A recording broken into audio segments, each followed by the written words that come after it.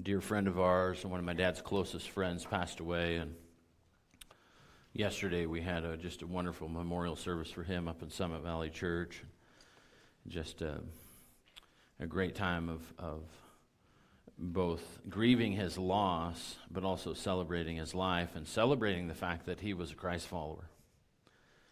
Like, he's having the best day ever today, and tomorrow will only get better, and so on and so on. And two of his nephews are here, Randy and Brian. Albie are here. Definitely want to welcome you. Welcome from Nebraska, Randy. And it was just a wonderful service. I don't know, what do you think, 300, more than 300 people were there probably. It was standing room only, people standing outside and in the foyer. And 375, wow. Quite a tribute, nonetheless, to a great man that lived his faith. And I shared a couple stories last week about that, and there was a lot of stories yesterday, but I'm just kind of really inspired because about that, and it connects really into today's message out of Mark chapter 2. We've been going through the Gospel of Mark. It started several weeks ago, and as we get to the Gospel of Mark chapter 2, I'm going to start with two questions. And these were two questions I believe that Don Bowe spoke about yesterday in regard to Grover in his darkest hours. And here's the questions. What is your deepest need? And if you're a writer, write down the question. You can answer it now, you can answer it later. That's up to you. But what is your deepest need? What is the one thing that you cannot do without? I'll say in the mid-70s, Grover got to that point in his life where these were the questions that were on his mind. And praise the Lord, he turned to Jesus. Praise the Lord, in those dark hours, he turned to the Lord. Today we're going to look at the four miracles. There's really, in Mark chapter 2, verses 1 through 17, there's really four miracles that take place. And if you're familiar with it at all, you're thinking, four miracles? How do you get four miracles out of 17 verses when really the main one really kind of stands out and it's kind of obvious? But today we're going to look at these four miracles, the four miracles in one, and discover really the deepest need that we all have. Let's go ahead and go to the Word. I'll read through the passage and we'll come back to the top. Mark chapter 2 verse 1 says, "And again he entered Capernaum after some days, and it was heard that he was in the house. Immediately," there's that word that pops up 40 times in the Gospel of Mark. "Immediately many gathered together, so there was no longer room to receive them." Kind of like yesterday. "Not even near the door. And he preached the word to them, and they came to him, bringing a paralytic who was carried by 4 men. And when they could not come near because of the crowd, they uncovered the roof where he was, and so they had broken through, and they let down the bed on which the paralytic was laying. When Jesus saw their faith, he said to the paralytic, 'Son, your sins are forgiven you.' And some of the scribes were sitting there and reasoning in their hearts, 'Why does this man speak blasphemies like this? Who can forgive sins but God alone?' But immediately when Jesus perceived in his spirit that they had reasoned thus within themselves, he said to them, 'Why do you reason about these things in your hearts? Which is easier to say to the paralytic, your sins are forgiven you, or say, arise and take up your bed and walk? But that you may know that the Son of Man has power on earth to forgive sins.' He said to the paralytic, 'I say to you, arise, take up your bed, and go to your house.' And immediately he arose and took up the bed, and went out in the presence of all of them, so that all were amazed and glorified God, saying, 'We never saw anything like this.'" No kidding. That's my addition. Verse 13 says, "And then he went out again by the sea, and all the multitudes came to him, and he taught them, and he passed by, and he saw Levi, son of Alphaeus, sitting at the tax office. And he said to him, 'Follow me.' So he arose and followed him. And now when it happened, Now it happened as he was dining in Levi's house that many tax collectors and sinners also sat together with Jesus and his disciples. For there were many, and they followed him. And when the scribes and the Pharisees saw him eating with the tax collectors and sinners, they said to his disciples, "How is it that he eats with and drinks with tax collectors and sinners?" And when Jesus heard it, he said to them, "Those who are well have no need of a physician, but those who are sick. I did not come to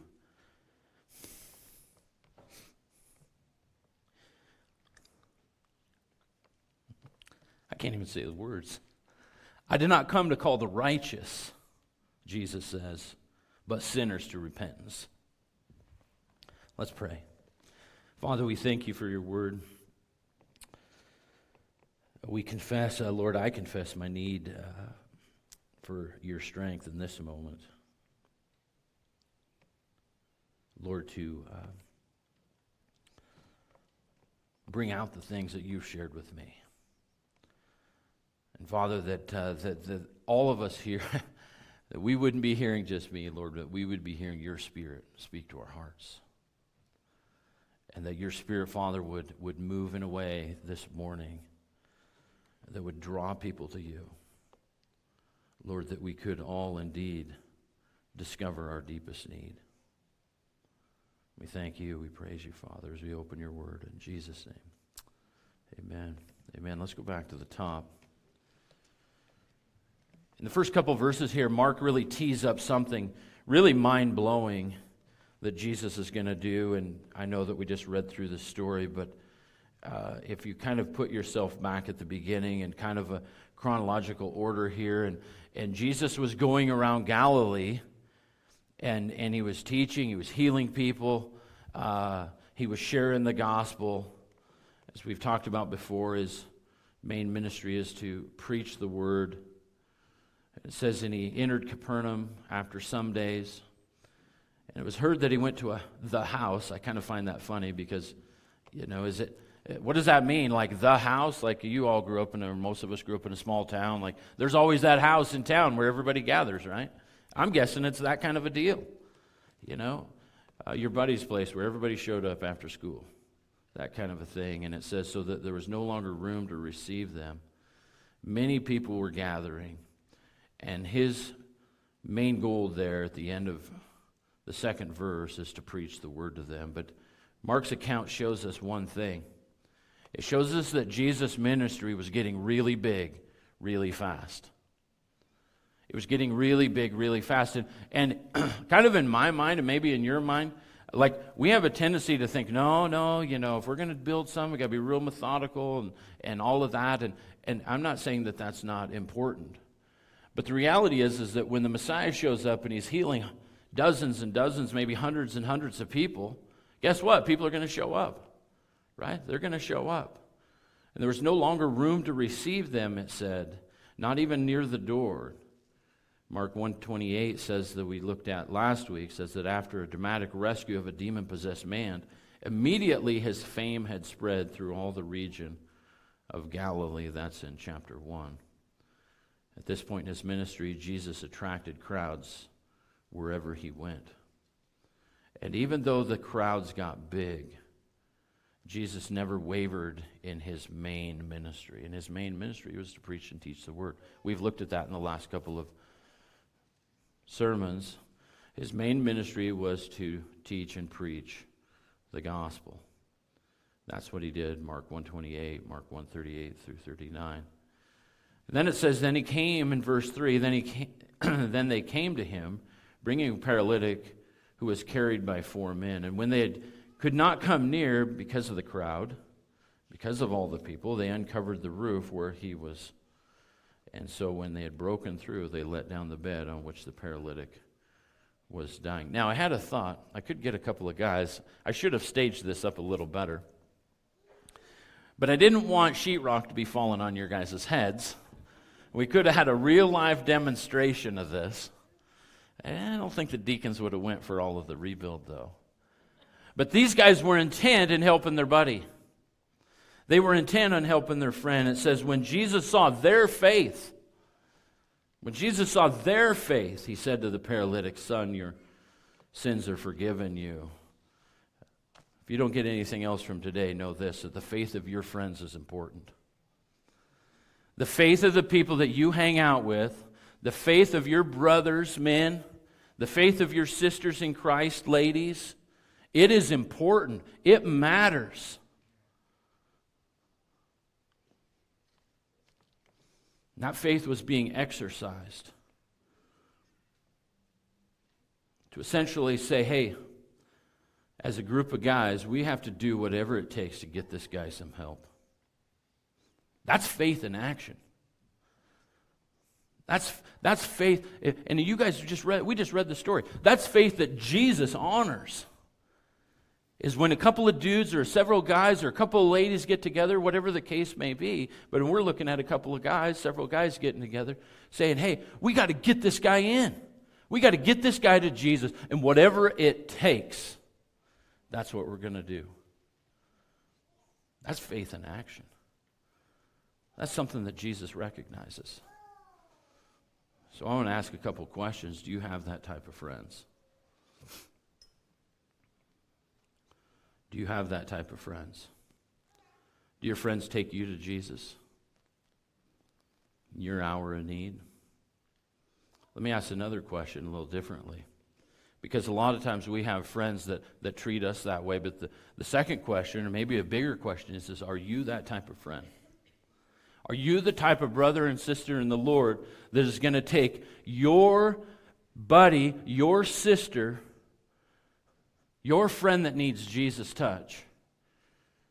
And are you going to have that type of determination to say whatever it takes? The type that would do whatever it took to help a brother or sister in need. The type that would... Are you the type of person? And do you have the type of people around you that would ruin a structure? Let's be honest. Right? There was some destruction that went on to get this guy to Jesus. That's physical. That's work. That means there's some intention. That means that I'm going to move heaven and earth for my brother so that he can get a touch from Jesus. Are we that type of people? We have to ask ourselves. Are we the type of people that are whatever it takes to make this thing happen, whatever it takes to get my brother, to get my sister to Jesus so that they can get what they need the most, so that they can have the deepest need met in their lives? Are we willing to be that type of people? Are we willing to not be so concerned about the earthly things like a building? That's why I said I almost teed this thing up if yesterday wasn't so busy. I said, hey, how much money's in the building budget? Can we fix this thing when it's done? Anybody got a good tarp? All right, it's supposed to rain all week.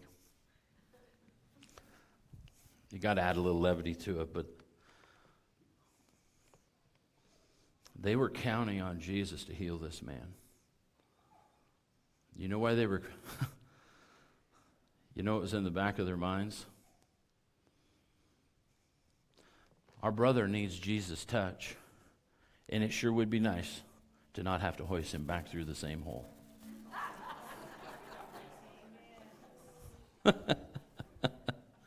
And here's why. Because their brother didn't need to stay on the mat.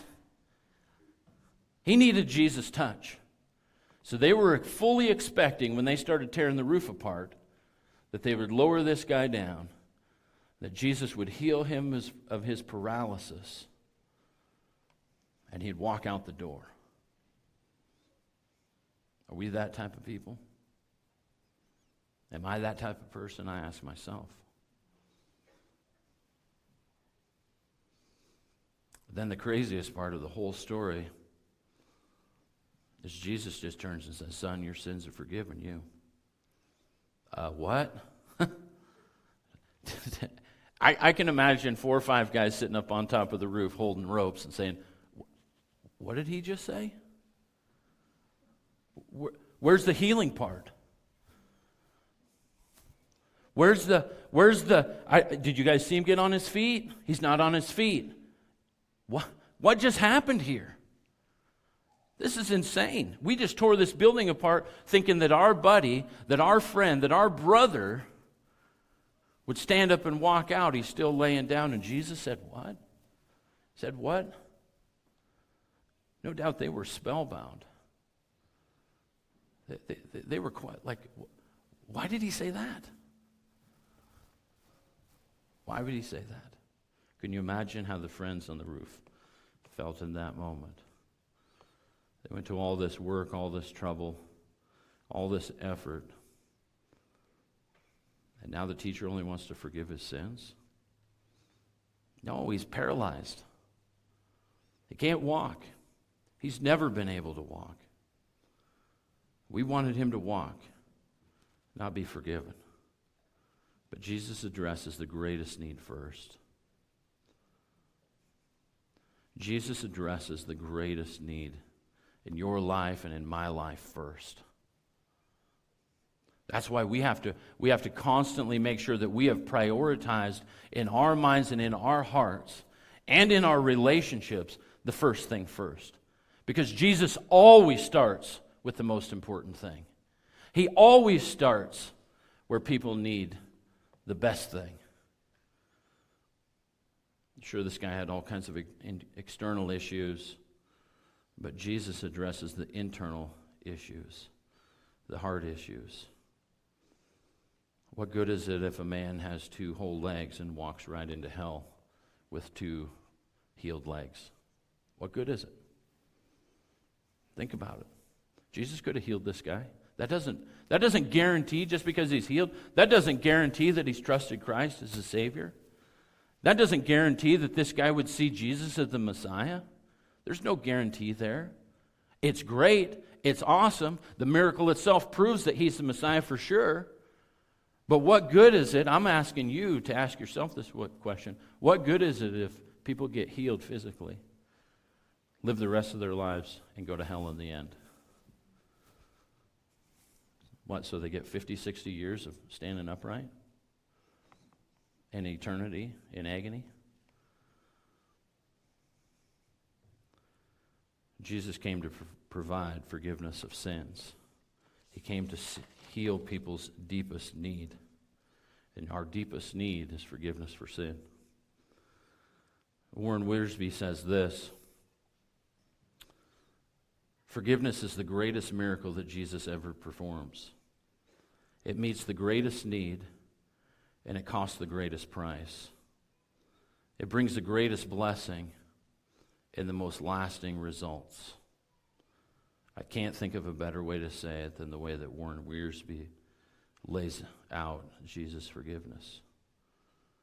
And then, of course, there's always going to be those in the audience that bring doubt or bring accusation. There's always those that are going to be questioning every little thing. When Jesus says the most important thing, hey, let's be honest, for some people in society, it's not enough. Or it's not the right thing.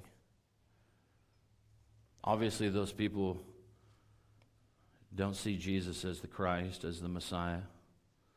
Mark 2, 6 through 7 goes on to say, and some of the scribes were sitting there and reasoning in their hearts, why does this man speak blasphemies like this?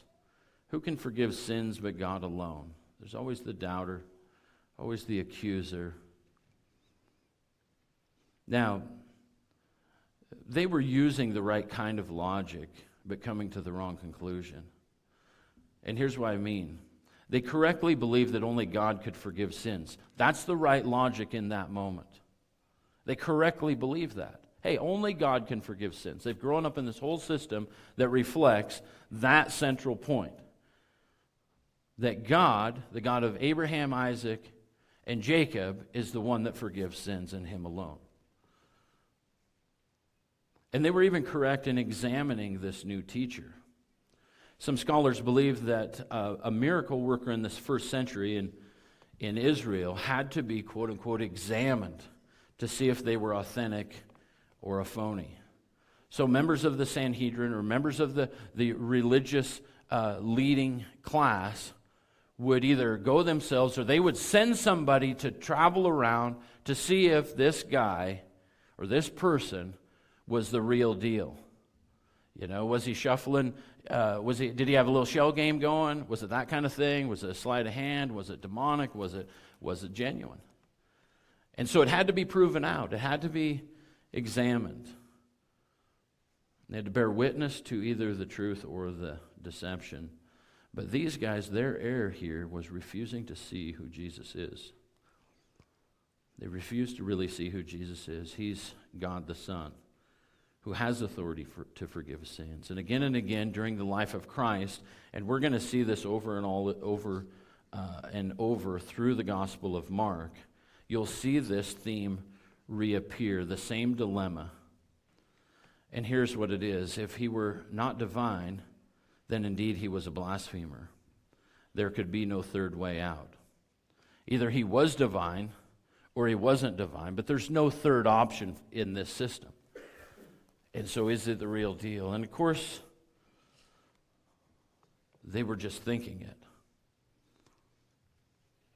The first, and as I mentioned earlier, the first and most important miracle of the four is that Jesus forgives sins. And remember that Mark says here in verses 6 and 7 that these guys were only thinking this. They were wondering in their hearts, as they were reasoning in their hearts, the word says. So they were just thinking about, like, wow, I can't believe what he just said.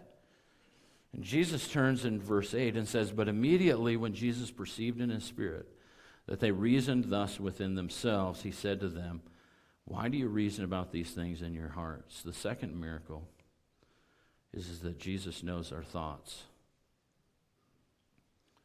Jesus knows our thoughts.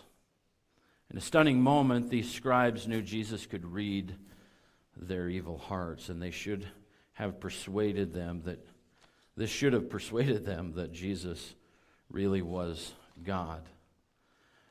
See, when I share with people, or even think about it myself, the fact that Jesus knows my every thought, there's really two outflows of that. One is anxiety, like, this is not good. Or it's exactly the opposite. It's not anxiety, it's comfort. See, for the Christ follower, there's a comfort to know that Jesus knows what you're thinking. And if it's uncomfortable, if it's full of anxiety, you better check yourself. You better figure out why the truth, the foundational truth that Jesus knows our thoughts is creating anxiety in me or in you. We better take a look at that. We better start searching it out. We better start seeing what's going on around us. On the flip side, it can be the greatest comfort there is. Because let's be honest, there's a lot of things that we think about that need Jesus to be inserted into those thoughts. There's a lot of things that we question, just like these guys are questioning, that we need Jesus to speak into that thought. We need Jesus to speak into that question that hasn't even hit our lips yet, and bring some comfort to what now? What's going on? How do I walk through something? How do I get through this dilemma at work? How do I interact with this person or that person? Whatever the case is, whatever the situation is, man, I'm telling you, it's a wonder. And it's a comfort that Jesus knows our thoughts. Yesterday in the service, a dark hour that Don Bowe talked about in Grover Albee's life was the fact that his wife had left him. And here he is raising two, preteen girls. Am I right on that? About preteen age, junior high age girls. And Judy shared, the oldest daughter shared that, they live for a bit on frozen pizza because their dad didn't know how to cook anything. And there was people that come around them at that dark time, and Grover really began to kind of spiral out of control within himself a little bit. And Grover and Don Bowe mentioned that he went so far down to despair of life and thoughts of suicide. I'll tell you what, if you're that far down, you better thank the good Lord that He can read your thoughts before those thoughts turn into action. That's why it's a comfort. That's why it's a joy. That's where Jesus can bear right down and deal in those areas of life where we have the deepest of needs.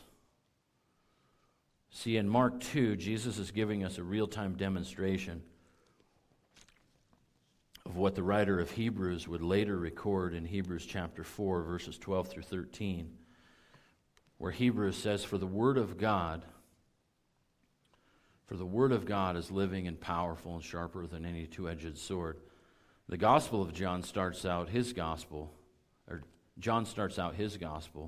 account by calling Jesus the Word in John 1:1. In the beginning was the Word, and the Word was with God, and the Word was God. Here the Hebrew writer says, For the Word of God is living and powerful and sharper than any two-edged sword, piercing even to the division of soul and spirit and joints and marrow. And here it is. The Word of God is a discerner of the thoughts and intents of the heart. And there's no creature hidden from his sight, but all things are naked and open in the eyes of him to whom we must give an account. Jesus knows our every thought.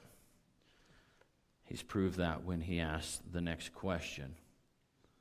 And Jesus asked these scribes why they were thinking and reasoning the way that they were, and he puts these scribes in this particular bind here. He says in verse 9 of Mark 2, Which is easier to say to the paralytic, Your sins are forgiven you, or to say, Arise and take up your bed and walk?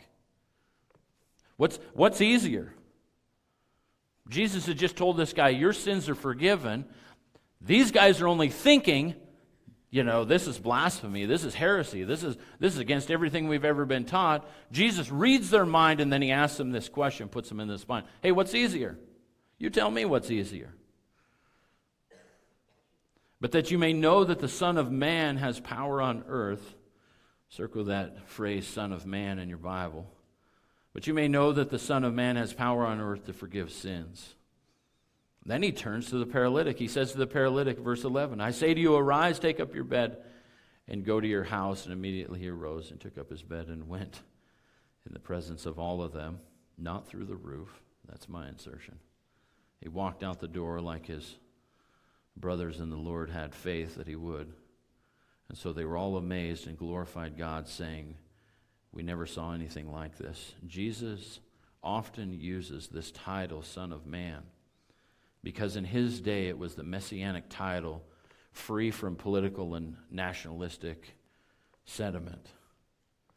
Jesus could have more commonly referred to himself as King or Christ, but those titles in the ears of his audience sounded like the one who will defeat the Romans. Jesus specifically uses, you're going to see this time and time again also throughout the gospel, he specifically uses this phrase, Son of Man. I'm the Son of Man. We'll get into it in a later time. And immediately this guy arose. Imagine the tension that was in that scene. This is crazy. This is the craziest movie scene you could ever draw up. Everybody there was on edge. Everybody there was leaning in. I mean, they were wanting to know what's going to happen. Here Jesus first, he tells this guy, hey, your sins are forgiven. Now, he's in this sword fight, verbal sword fight with these religious dudes. And so everybody's tense. Everybody's on edge. And then as soon as he's done talking with them, he tells this guy, all right, just go ahead and get up and go. You're good to go. So here's all the people in the scene, if you step back and look at it like a movie scene. Here's all everybody that was on edge there. First, there was the scribes. The scribes were tense because Jesus challenged them and said he would demonstrate that he was the Son of God. So the things that they were thinking, he turned around and basically just proved in the moment, that second. Oh, well, you want to get fussy? All right, here you go. Get up, go. So they're on edge. The paralyzed man was on edge. He was tense because he wondered if Jesus really would heal him. He's still laying on the mat. Take yourself, replay the scene. Right? He's still laying on the mat. Jesus says you're forgiven, but he's still laying down thinking, thanks for the forgiveness. I really would just like to walk today. So he's sitting there wondering, all right, what's going to happen here? Everybody upstairs said that I could walk out of here. Is it really going to happen? Definitely he was tense. The crowd was tense. The crowd was tense because they sensed the tension of everybody else. We know how that goes, right? things get a little dicey and you're in the crowd and you're looking around and you're just like, yeah, and somebody's over here talking, you had a little conversation. Here's how that goes. Somebody's talking. Next thing you know, you're like, yeah, those people over there, they're really going at it. And this person's still talking, and you're now kind of being rude because you're not listening to them. You're just like, I think he's going to swing. I think they're going to go chest to chest. The tension was really building up here in the moment. So the crowd's all leaning in. Everybody's paying attention to what's going on. The crowd's tense. We've been in that situation. Definitely. The owner of the house, of course, he's tense because he wondered how much it would cost to repair his roof. I thought that was the funniest of the bunch. How's this going to happen? And the four friends, they were tense because they were kind of getting tired by now, looking down through a hole. It's funny, really, if you think about this scene, the only one not tense was Jesus himself because he had the perfect peace. That when he said, arise, take up your bed and go to your house, that guy just did it.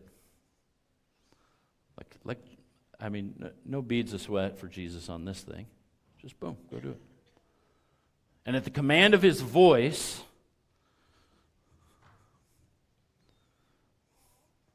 just like speaking the world into existence, speaking the universe into existence, at the command of the voice of the creator of everything that we ever see or experience, or way beyond any of that, this guy, everything that was broken in him was immediately healed.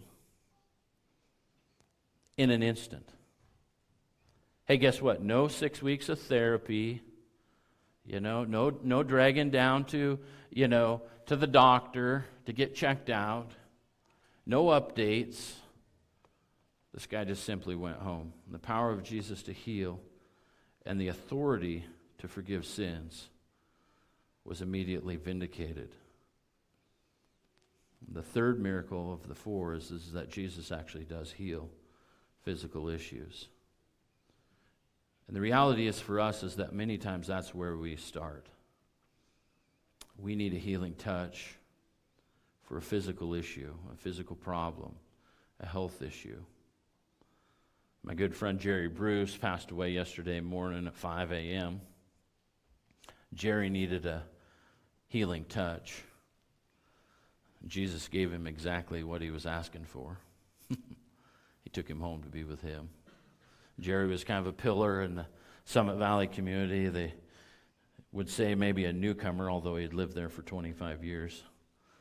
And Jerry had come down with cancer, throat cancer, respiratory issues, and really had been sliding downhill for a while, been down a Deaconess.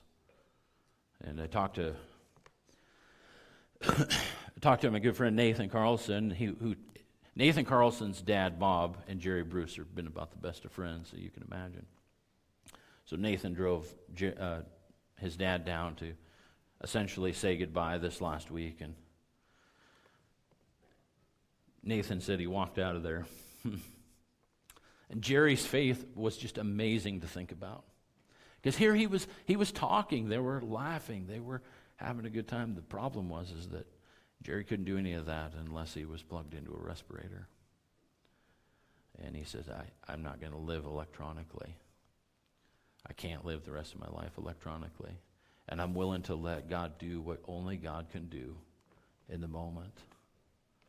See, Jerry didn't get the physical healing that this guy got, but he got the eternal healing that he really needed. And Jesus demonstrates for us in Mark 2 that he has a bigger plan where Jesus prioritizes our problems in this order. And he addresses these in Mark 2 in this order. Jesus starts with the issues of the heart first, the sin issues first. Then he goes to the thought issues second, and then to the body. And a lot of times, if we're really honest, I just want my elbow healed, right? It'd be great. Man, I'm really emotional today, which is rare. I never cried with any of my kids were born. You'd think that's the perfect opportunity to be emotional, and there's only just a couple people there to see it. It didn't happen. I was like, hey, my feet are sore. It's been a long weekend. If you don't get that joke, I'll just tell you. My abiding advice to any expecting father is to buy the best shoes possible, because you will be on your feet for a while. Back to the text. Jesus prioritizes our problems, heart, thoughts, and body. We often go the other way. Indeed, I'd love to have a left elbow that worked as it should. But in the reality of the big scope of eternity and what God is doing, I would rather have a heart that was clean. That's what his priority is. He said, Mark, I'd rather have your sins forgiven than worry about your elbow. I would rather that your thought life is pure than your elbow. And if the elbow gets healed, awesome. Then just use it to praise me. And Jesus works from the inside out.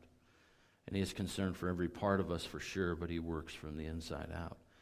And Jesus demonstrates this principle in the next 5 verses as we're introduced to another new disciple. If you watch the Chosen episodes, this is the quirkiest of all of the disciples.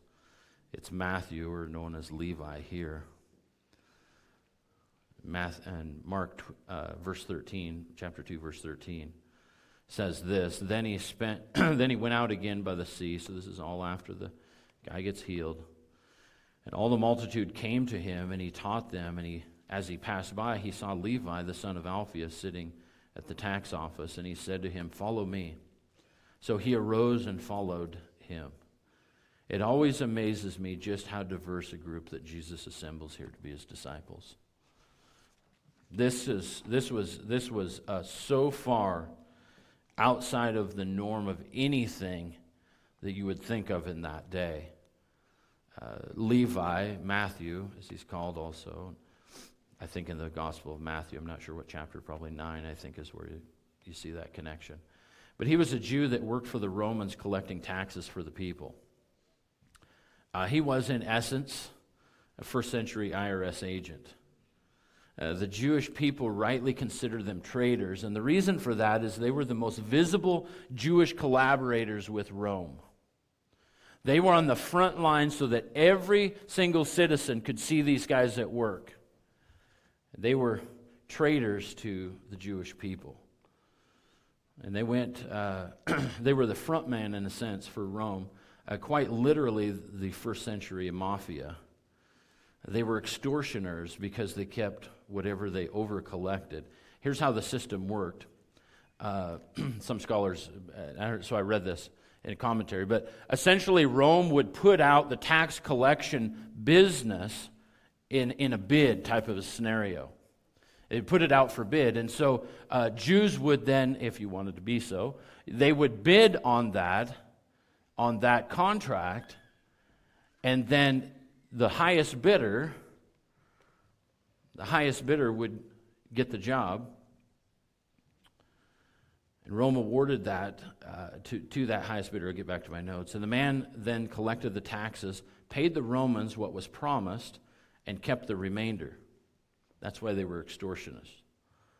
Therefore, there was a lot of incentive then for these tax collectors to overcharge and to cheat any way they could, because whatever was left over was pure profit for them. So if your taxes were, $1,000, and this guy would lean on you, and he would have the full weight of the, Roman military behind them, and he would lean on you instead of charging you $1,000. He'd say, "Hey, I need $1,700. Your taxes are $1,700. Pay them up." And then he'd keep the $700. So when a Jew became a tax collector in that society, they really signed their life away in a sense. They were outcast. They were disqualified as a judge or a witness in a court session. They were excommunicated from the synagogue. In the eyes of the community, they were a disgrace, and that disgrace extended even to their family. This was a big deal. It was a big deal that Jesus said, I want one of those guys on my team. I want one of those, traitors. We know the whole story. He got 2, and 1 was converted. But I want one of those guys on my team. It's amazing to see how much Jesus loved him and cared for him. The fourth miracle is how much Jesus loves the unlovable. These guys were commonly accepted to be unlovable in Israel. And it's amazing to see how much Jesus cared for him and brought him along. Verse 15 goes on to say, now it happened as he was dining in Levi's house. All right, so he's brought him on the team. Plenty of questions about that. Now we're going to go have dinner with him. Sure, there will be plenty of questions about that. Let's read it. Therein, as he was dining in Levi's house, that many tax collectors and sinners also sat together with Jesus and his disciples. For there were many, and they followed him. That's the crowd. And when the scribes and Pharisees saw him eating with the tax collector and sinners, they said to his disciples, how is it that he eats and drinks with tax collectors and sinners? So first they're talking about how is it that he tells people they're forgiven. Now how is it that he's, socially outside of the bounds of Israel? How is it that he eats and drinks with tax collectors and sinners? And when Jesus heard it, he said to them, those who are well have no need of a physician, but those who are sick. I did not come to call the righteous, but sinners to repentance. That's Jesus' reply. That's his heart for people.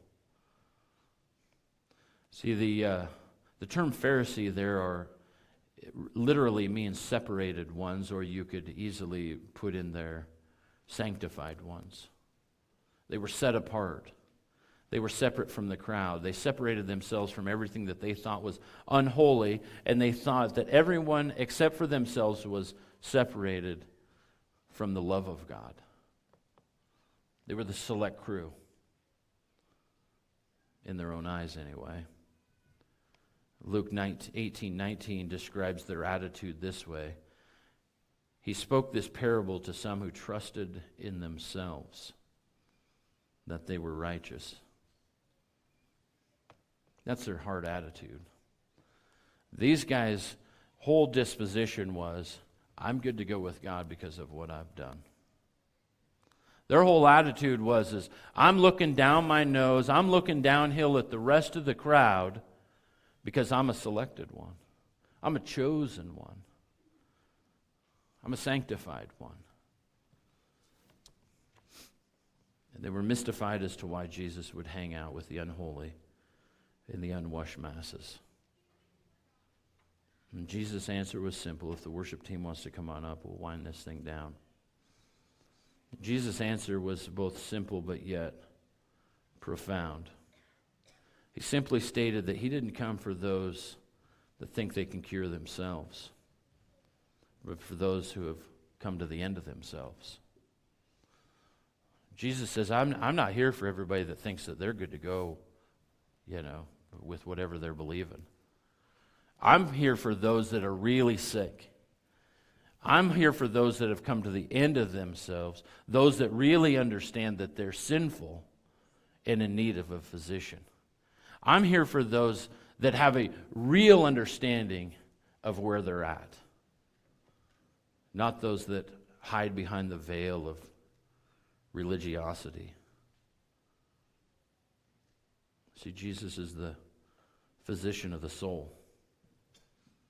That's why I said he always works from the inside out. He always works from the heart out. He's the physician of the soul. And Jesus is the perfect doctor to heal us of our sin. Nobody else can do that. The great news is with Jesus as a physician is that he's always available. He always makes a perfect diagnosis. He always provides the complete cure as he works from the inside out. And the great news is he even pays the bill. Amen? Let's stand and worship together as we close.